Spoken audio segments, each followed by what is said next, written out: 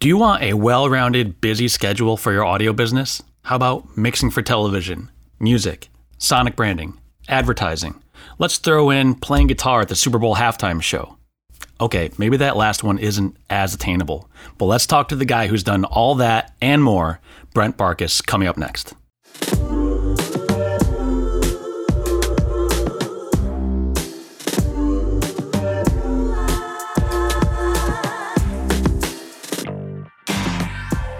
Welcome back, everyone. Thanks for being here. This is the Adam Claremont Show. I'm your host, Adam Claremont. Here we talk about the world of audio with the pros who are behind the television and film you're watching, the music you listen to, the video games you play, and much, much more. We'll learn about how to build your client list and earn more money in less time. But before we go there, I'd like to offer you a gift. I put together a list of tips that have helped me to be more productive and more efficient with my time. And if you're trading your time for dollars or working on a project-based fee like a lot of us, then increasing your productivity should be very important to you. So please go to www.adamclaremont.com/workflow, pick up your free PDF guide, begin working faster and earning more in less time. And now let's get to our guest. I'm really excited. This guy is super cool. Welcome, Brent Barcus. Brent is a musician and producer who's worked with Elton John, Kenny Loggins, and Shania Twain, who he played guitar for. Shania Twain, he played the Super Bowl halftime show for, the largest watched television show event of the year, so he probably knows a thing or two about pressure. Brent is also an amazing re-recording mixer working for Viacom CBS and some great content. Brent, thanks so much for being here, man. Hey, man. Good. Glad to be here. Thanks for having me on. It's awesome. Yeah. Our remote. It's fun. Yeah. Everything's remote, right? Right now. Yeah. Do people meet anymore? I don't know. Yeah. This is pandemic times. Yeah. That's right. Yeah. So I'm in New York. You're in Nashville. Is that right? Yeah, that's right. That's awesome. It is awesome. So I mentioned, you've got an awesome career in music. Is that how you started out, Brent, in music? Yeah, I did. I came to Nashville right after high school to study guitar performance at a little school called Belmont University. It's university now. It was a little college at the time, but they had a great music program, and I thought, hey, what's better, try to study music and be in a music town at the same time to kind of maybe start networking and meet people. So I kind of got a head start of some people that maybe had gone to a non-music town and started meeting people that I ended up working with, That makes a lot of sense. Cool. So it really helped. Kind of, even living in the dorms and practicing and kind of, doing school, I was still kind of meeting the next generation of industry people. So that was kind of cool. Oh, yeah. And I got to ask, did you graduate? I did not. I lack a few semesters, but it's that's not no a big dig, deal. man. That's not a dig. It's not. You always hear the story of the people who graduated music school aren't necessarily the ones working in music anymore. I fully had intentions to finish, but when I started getting auditions and hearing about gigs, and I got pulled out to tour, and I thought, well, I can always go back, and it just kind of snowballed. So it hasn't come back up since. So I guess it's been a good ride. So you got some paid schooling in. That's good. That's right, yeah. I owe my dad, I think. Oh, yeah. That's great. Yeah. So did music run in your family? The love of music, a lot of music in the house. My parents were in dance clubs and enjoyed it as a social, but they weren't musicians. But I think there's in other generations there were, and then my brother's 6 years older, and he's a great drummer, and ended up in Nashville as well, but ended up moving over to the business side. He's an A&R, which he works for Sony. So awesome. So yeah, he's here too. But so I watched him, and he had bands growing up, so there was always music in the house and drums, and that's kind of I gravitated towards guitar at first. So. Well, I mean, you must be doing something right on an instrument. I can't imagine going to Nashville first of all, and getting some of the gigs that you got playing guitar in Nashville. Yeah. I mean, you must love the competition. Well, there's so many great players, and it's overwhelming sometimes. If you stop and think, oh man, if I try to compare myself, it's still so you have to just kind of stay your course, try to be original in some things and what you do, and be content. And then it's a lot of it, it's referral and networking and who you know. So you kind of have to blend hopefully you have the skills to do it, but then also keep, figuring out where the networking side happens too, Right. So it's kind of a combination of who you know and hopefully the talent, Well, I think it's probably a So- testament to your personality and your attitude as well, because again, I mean, talking about the competition and the talent in that town that you're in, I mean, a lot of people can sling a guitar, but I'm sure that especially going on tour like you did and playing for some of the people you did, they don't suffer fools, put it that way. So I'm sure you got to bring a good hang, right? And you Yeah, totally. have a good attitude. A lot of it is that, yeah, and especially when you're living on these, these buses and it's tight quarters and you kind of learned how to. It's like I always say it was like the real world before MTV created these reality. I felt like we were living in these. They'd throw all these band members on these buses and try to, hey, get along with these people you've never met, and so it was an interesting time to like kind of figure out how to be personable and not have a lot of space, but still kind of get along with all these people you're just getting to know. So that was interesting, So a lot of years on the road. So I've got to ask you. So you worked with Mutt Lange? I did 7 years. Yeah. So I mean, one of the greatest producers of a generation. Yeah. Got to ask you, just lay something on us. What was one of the things you picked up from him? I'm sure there's plenty of things. Yeah, there were a ton. I think just the drive to make a song or a production is the best it can be, all the way up until the final before he has to like hand something in. There was never if he's working on hooks or the melodies, it was always rewrites and always changing things, even up to the mix time. So I found that just fascinating, just always crafting a better, hookier song that would hopefully, hit the masses and sell millions of records. That was always his, passion and goal. So obviously it was working well for him. So yeah, no kidding. And so I think it was that. And then with the band, when he hired all of us to do these tours. Was just looking for musicians that he could he wanted the preciseness of the records, playing the parts exact, the sounds, everything had to be just like, he wanted it to be just like the records. So that was kind of a niche of having to really, and that was something in my background that, as a kid learning guitar, always developing that ear to be able to hear the exact parts and then go and find the sounds that to kind of recreate what was on those records. So that was kind of became my forte in traveling and working with these top artists, because most of them were wanting to pull off the records. You get in more of like a Kenny Loggins who might veer off from that, and it's more of a jam thing in certain parts of the show. But most of the artists that I was working with were definitely like, I want to play it, just like the records. So that was kind of something I really got passionate into, was kind of like trying to pull off these parts. Well, that's interesting. That probably served you for the rest of your career. I mean, continuing going forward, because you're talking about like seriously critical listening and real nuanced stuff. If you're talking about, picking apart what you hear and then delivering on it. And if you're getting chosen, then you must be doing good at that, yeah? Yeah, and then Mutt, obviously, just that those hearing all those fine little parts and, playing certain things with upstrokes, very precise with the pick or hands or fingers or where it's played on the neck. Just all that little nuance was definitely, training my ear even more to be so detailed. So, yeah. And hopefully, transferring that over into the studio world as well. So with production. That's interesting. Yeah. Yeah, her career kind of started to take off actually near me in Albany, New York. A friend of mine, David Malachowski, was working with her in Mutt Lange earlier on. Yeah, totally. And also Gary Burke, who's a phenomenal drummer, lives around here. Those guys are still, name. Absolutely. David's now, he's doing a lot of Broadway stuff with Brent and Mamma Mia and stuff like that. But that's awesome. Yeah, they're great. They're great players, and they were around that early 95, 96 before the touring started. So. Exactly. Yeah, great players. Yeah. Definitely. So that's cool. So how did you transition, if it even is a transition? I'm assuming you're still playing a little bit, but you do so much now with the television and film and post side now, a little less on guitar maybe. So how did that sort of inform what you're doing now, and how did that transition begin?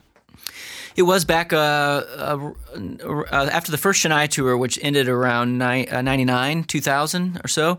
I was living in Nashville and married, no kids, and my wife and I decided we really wanted to pursue more production, songwriting, and maybe even an artist deal as a duo. So moved to we moved to LA in the early 2000s and kind of started over. Like I said, I'd just come off this 3-year tour of, shows all over the world, and I was pretty fried from that, so you kind of like ready to do something else, Yeah. And Mutt had encouraged me, to get, this was like, so 97, 98, I bought my first Mac. It's weird now to think. I bought my first Mac, and a guy named Magic Dave, who worked for Mark of the Unicorn, which is Digital Performer. It's a software. It's a DAW, He came out on the road and gave us all free software. So it was the first time, like 98, that I had even known anything about recording with software, And it was on DP. Yeah. And so we, I had all this time on the road, so I bought a Mac and was learning how to do internet, AOL, and just kind of got into multi-tracking with DP. And so I kind of fell in love with production and trying to figure out all the tips and tricks, what Mutt was doing, and stacking vocals and learning how to put parts down and synths. And yeah, so I kind of got interested in the whole, Mutt was kind of just, hey, man, broaden it, get loops and learn how to make tracks, so that's kind of where I started. And so we moved to LA. I put a little studio on Beverly Boulevard, just a dumpy old office building we converted, and started working with publishing companies, trying to just kind of build tracks for their songwriters. So that's kind of where I got into just that fully on, just like, crushing tracks really quick as fast as I could, because these writers were trying to pitch songs to other artists, So that's kind of where I got into the groove of really trying to get my track world going better, and using my guitar playing too on sessions, but using guitar more as just a tool for these full production tracks. And yeah. So that's where I got into the full production side of things, and then just working with other producers and writers, and kind of snowballed from there, working with like companies like Warner Chappell, and just trying to just get into the production game. So so that's how kind of the track started. And then I ended up doing another Chennai tour. So I kind of packed everything up and went back out for another couple of years. So I was kind of, had my laptop mobile rig doing the thing in the hotel room, but and staying sharp with that. But I went back out because, it's hard to, it's such a fun, it's, the touring thing is hard, but at that level, it's so fun because, you're treated so well and you're all over the world and you're getting to see so it was a good time, but it'll fry you though. Yeah. Well, yeah, so, I mean, she was one of the biggest artists on the planet during that time. And Mutt was so inspiring. I was learning so much from him. I just couldn't pass up, doing it again. So that was 03, 02, 03, 04 kind of. So that's great. Yeah. And so after that, did you went back to LA though, or did you head back to Nashville? We did, and then honestly, I said, my wife and I really kind of kicked around the artist thing. We tried, we had some good showcases, and it just wasn't, everything's timing. It just wasn't. Right. It didn't really seem to ever really kind of take off. So, which was fine, and we decided to, we'd missed Nashville a little bit. Our roots are Midwest, so I grew up in St. Louis. My wife's from Illinois, and so we decided to kind of get out of the West Coast. We hadn't really we'd connected a little bit with business people, but with friends, me being in and out of the town, with being on the road, it was kind of like time to we had roots in Nashville, so we came back in 2005, and then have been here ever since. So, and I kind of built the studio here, and I've just kind of trying to build kind of my own thing since then. So staying on, I kind of, after that last Chennai tour, and I knew she was kind of hanging it up for a while. She was fried at around end of 2004, so I kind of decided to, you kind of have to commit to like, okay, you might get some offers to go back out, but I decided, hey, I'm going to try to build something where we can maybe have a family. I can stay in town more. So that's kind of where I started, kind of like trying to get my roots deeper in town, with more production. Yeah. Well, that's good, man. Yeah, I'm glad. Yeah, so the road thing kind of. Oh man, thanks. But it's it's like anything else. Just keep grinding and trying to like meet new people and expand the work and client base. So the place that you're in right now, what's the name of the studio? I-65 Music. All right, and that's your shop?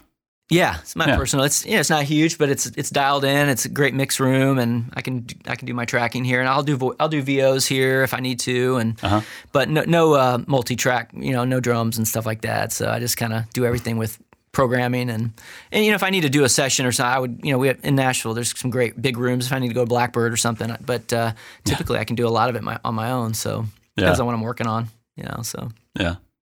So you're doing a lot of post and mix work, right, for Viacom CBS? Yeah, it's been great. It's a whole nother world for me, the film TV thing, and so that came up last fall. Actually, it came out of LinkedIn, an audio supervisor out of CMT here, which is owned by Viacom CBS, which is Country Music Television.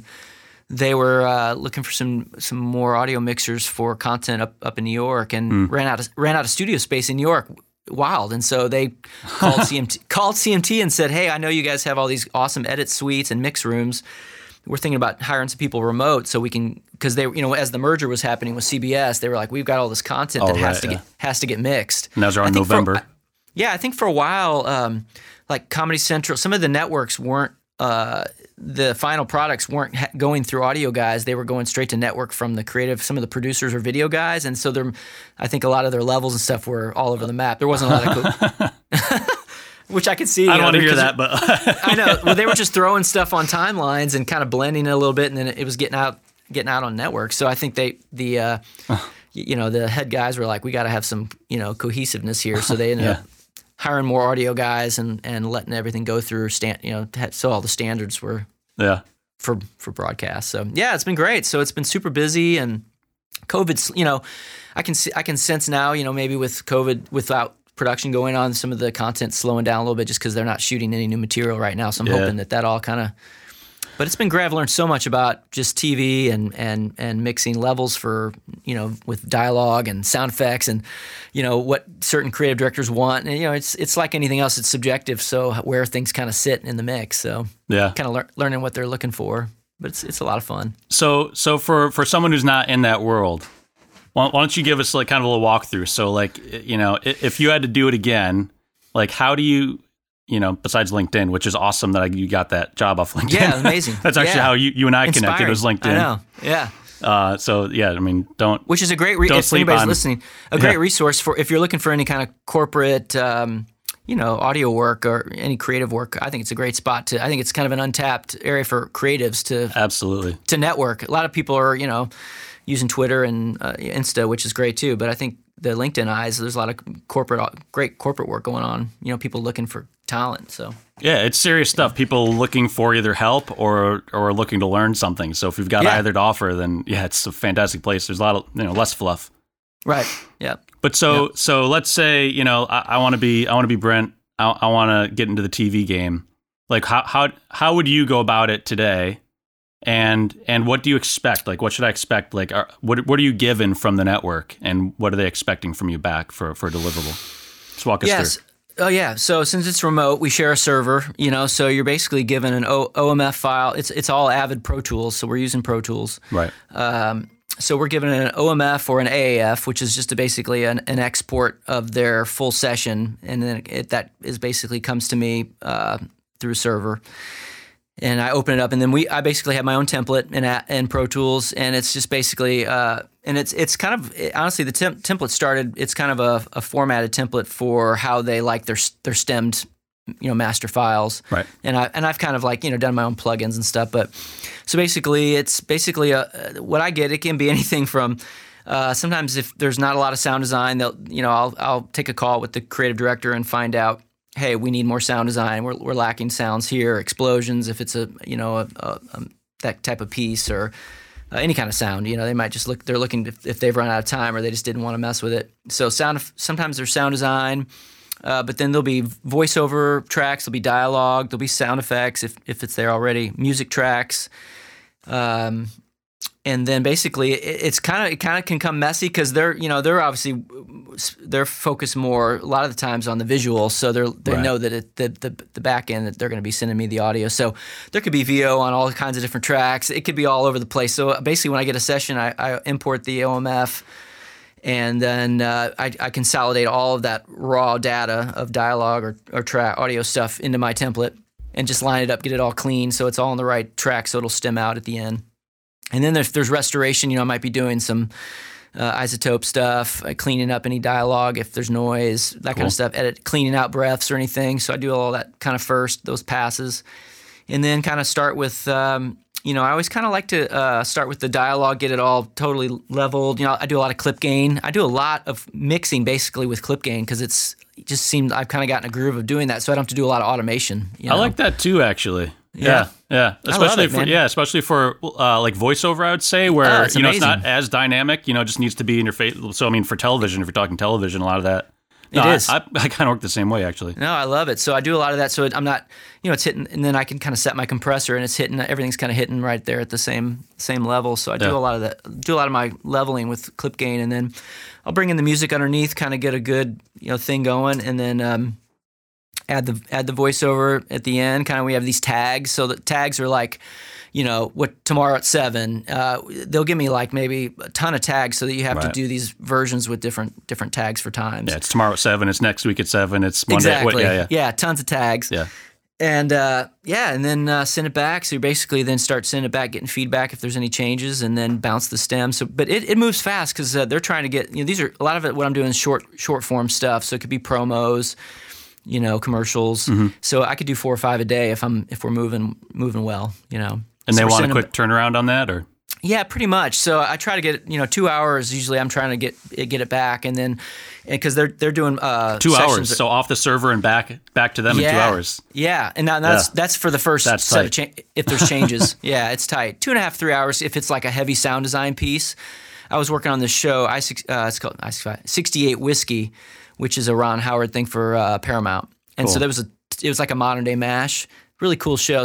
But it was a heavy sound design, so there's a lot of explosions and gunfire, and so that takes some more time to kind of get all that leveled out. No kidding.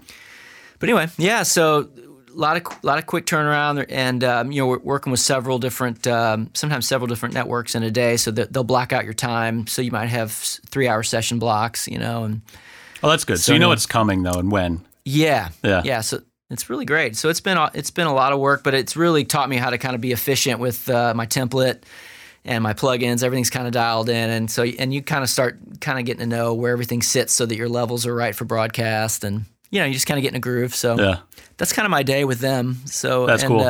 Yeah. Well, that's super important. You touched on that too. I mean, I imagine that a job like that with such a quick turnaround time, they might not give you a very long leash. So if you're consistently running over your schedule, you got to get your stuff together. You got to be ready, and you've got to have that workflow down so that you're not messing with, what plugin should I use, or how do I route this? Like your template, all that stuff, like you said, with all your stems, you got to be ready to roll.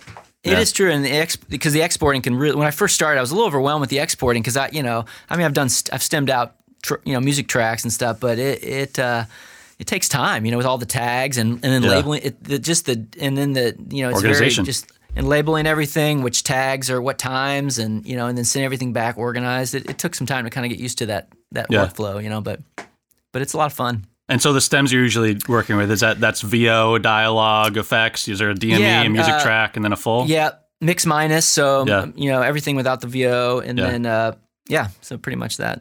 You're nailing it. Yeah, and then we do I do a full mix on air, which is minus 10 dB, and then there's a social digital mix, which is minus 6 dB. So, yeah.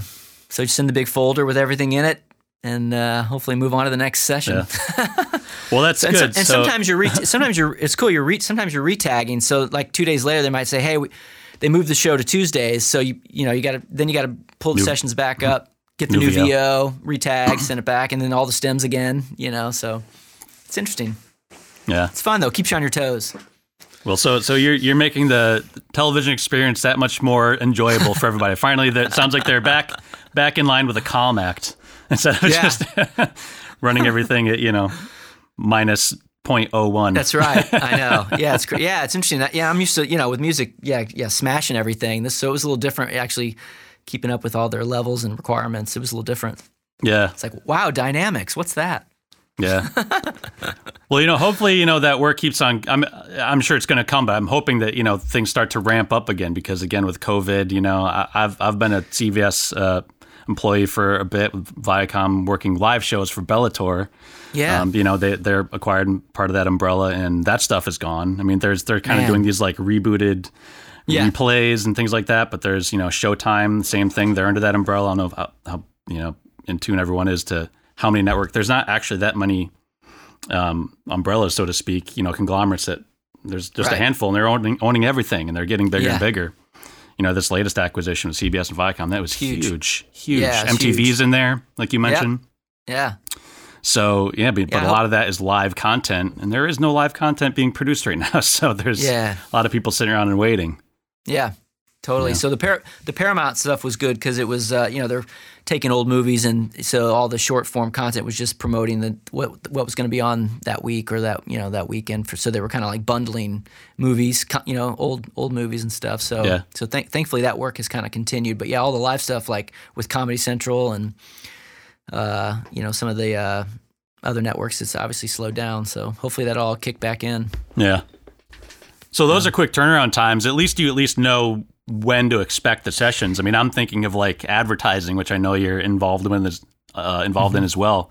I mean, that stuff is quick turnaround times, and just guess when they're going to be ready for you, and still keep your quick turnaround time.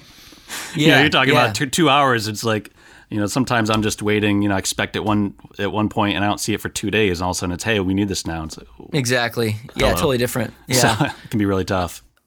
Totally. I just worked on a AT&T fiber spot that's for a new promotional thing they're doing, and it was full sound design. It was cool. It was animation, and that, thankfully that was like a 2-week project. So at least you had some time to like actually, create and had a full day of VO and then full day of mix, and so yeah, a little better timeline just to kind of work on something. But I understand, with the short term the promo stuff, it's like you kind of know it's turn and burn, and you get your template, and so it's kind of expected, and you kind of get in that groove where it actually, the product stays really consistent, and as long as you got your template rocking, so.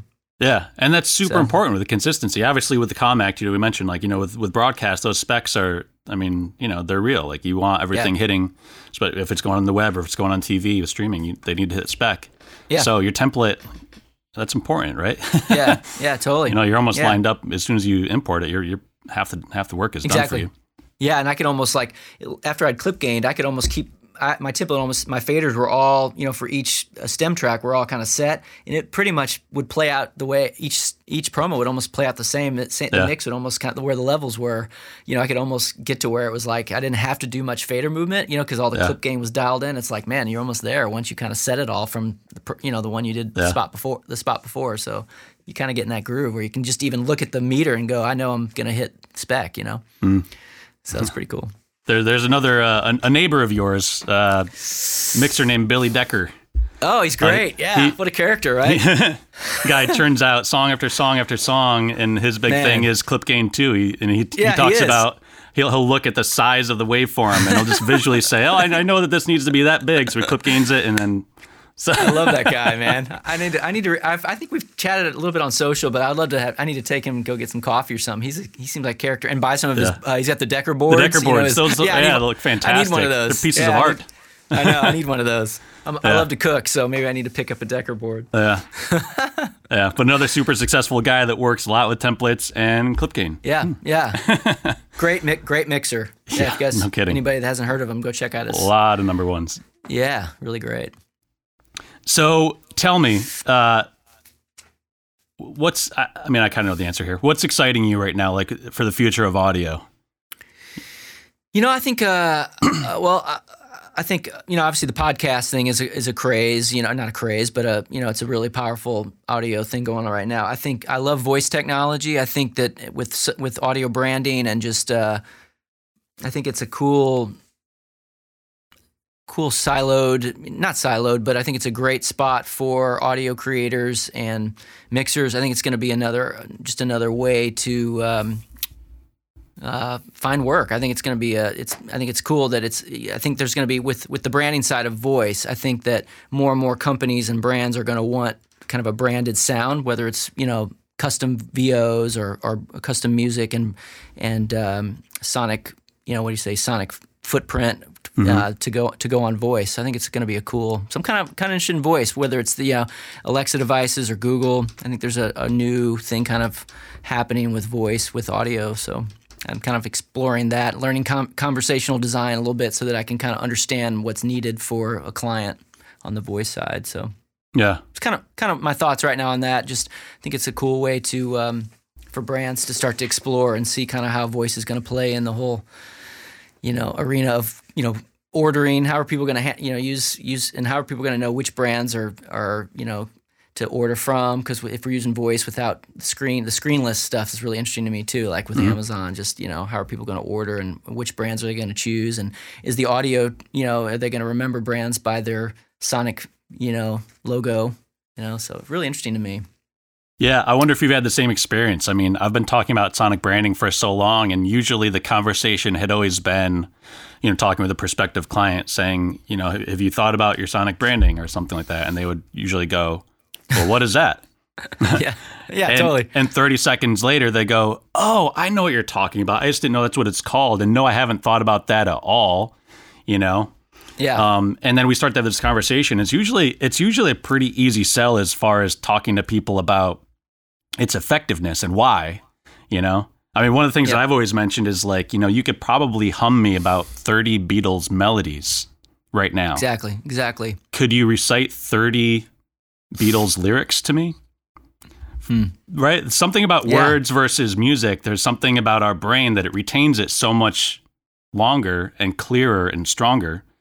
It's just different visually, or with words. So if you don't have something in front of you that's just screaming, this is my brand and this is what we offer in print or with a video of some sort, you're talking about like an Alexa or something like that. Yeah. Then you need your audio to speak volumes for you. So that sounds pretty good, actually. I never said that before. That's good, man. Yeah. I'm going to trademark that one. Yeah. How to speak volumes for you. Yeah. But so that's always how the conversation had been for me. And now with all these newer gadgets, like people are actually coming to us now and saying, hey, we need help here because we've ignored this. They're seeing people like MasterCard just flaunt it and just nail it, and doing it so well. Yeah. And getting the benefit of it, So, it's really cool to see that flip and the mindset, where it used to be like, let's educate you. And now it's like, okay, you understand what we're coming from. Now let's just talk about strategy and get to work.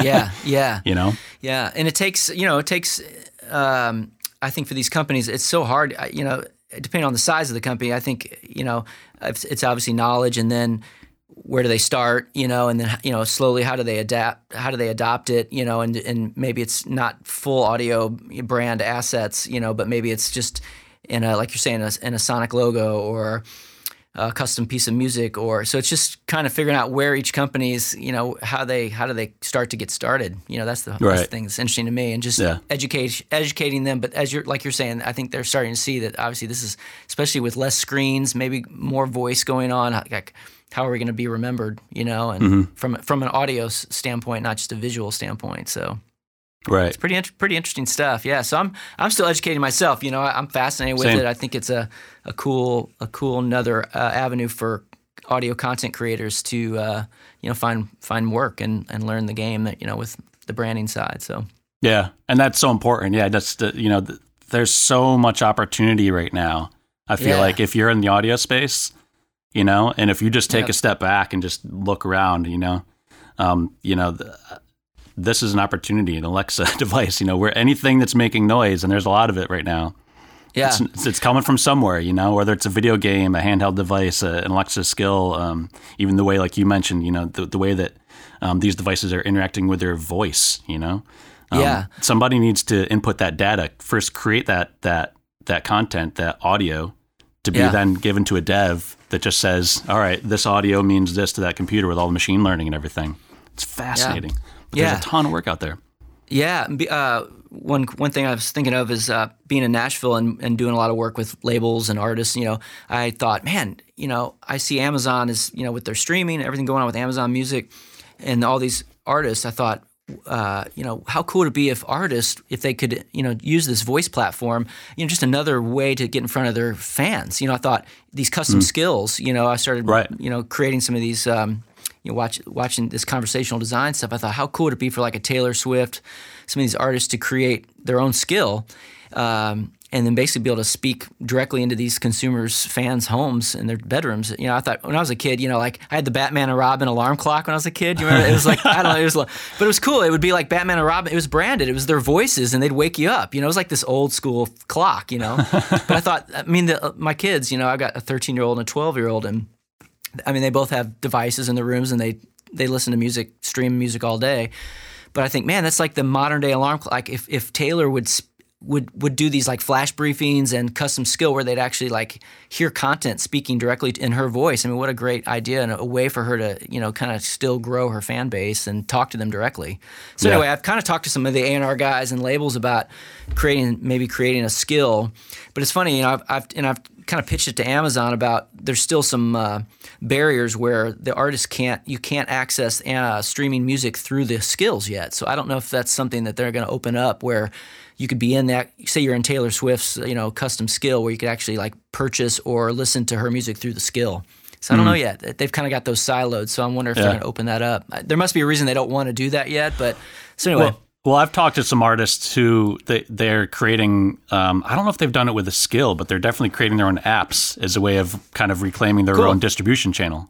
Nice. Yeah. And controlling the monetization of it, keeping the whole pie. But, it was also, trying to alleviate some piracy, I suppose. I don't know if that's a thing anymore, but. Right. But that makes a lot of sense too, going the skills route. That's just like kind of like that on steroids, sounds like.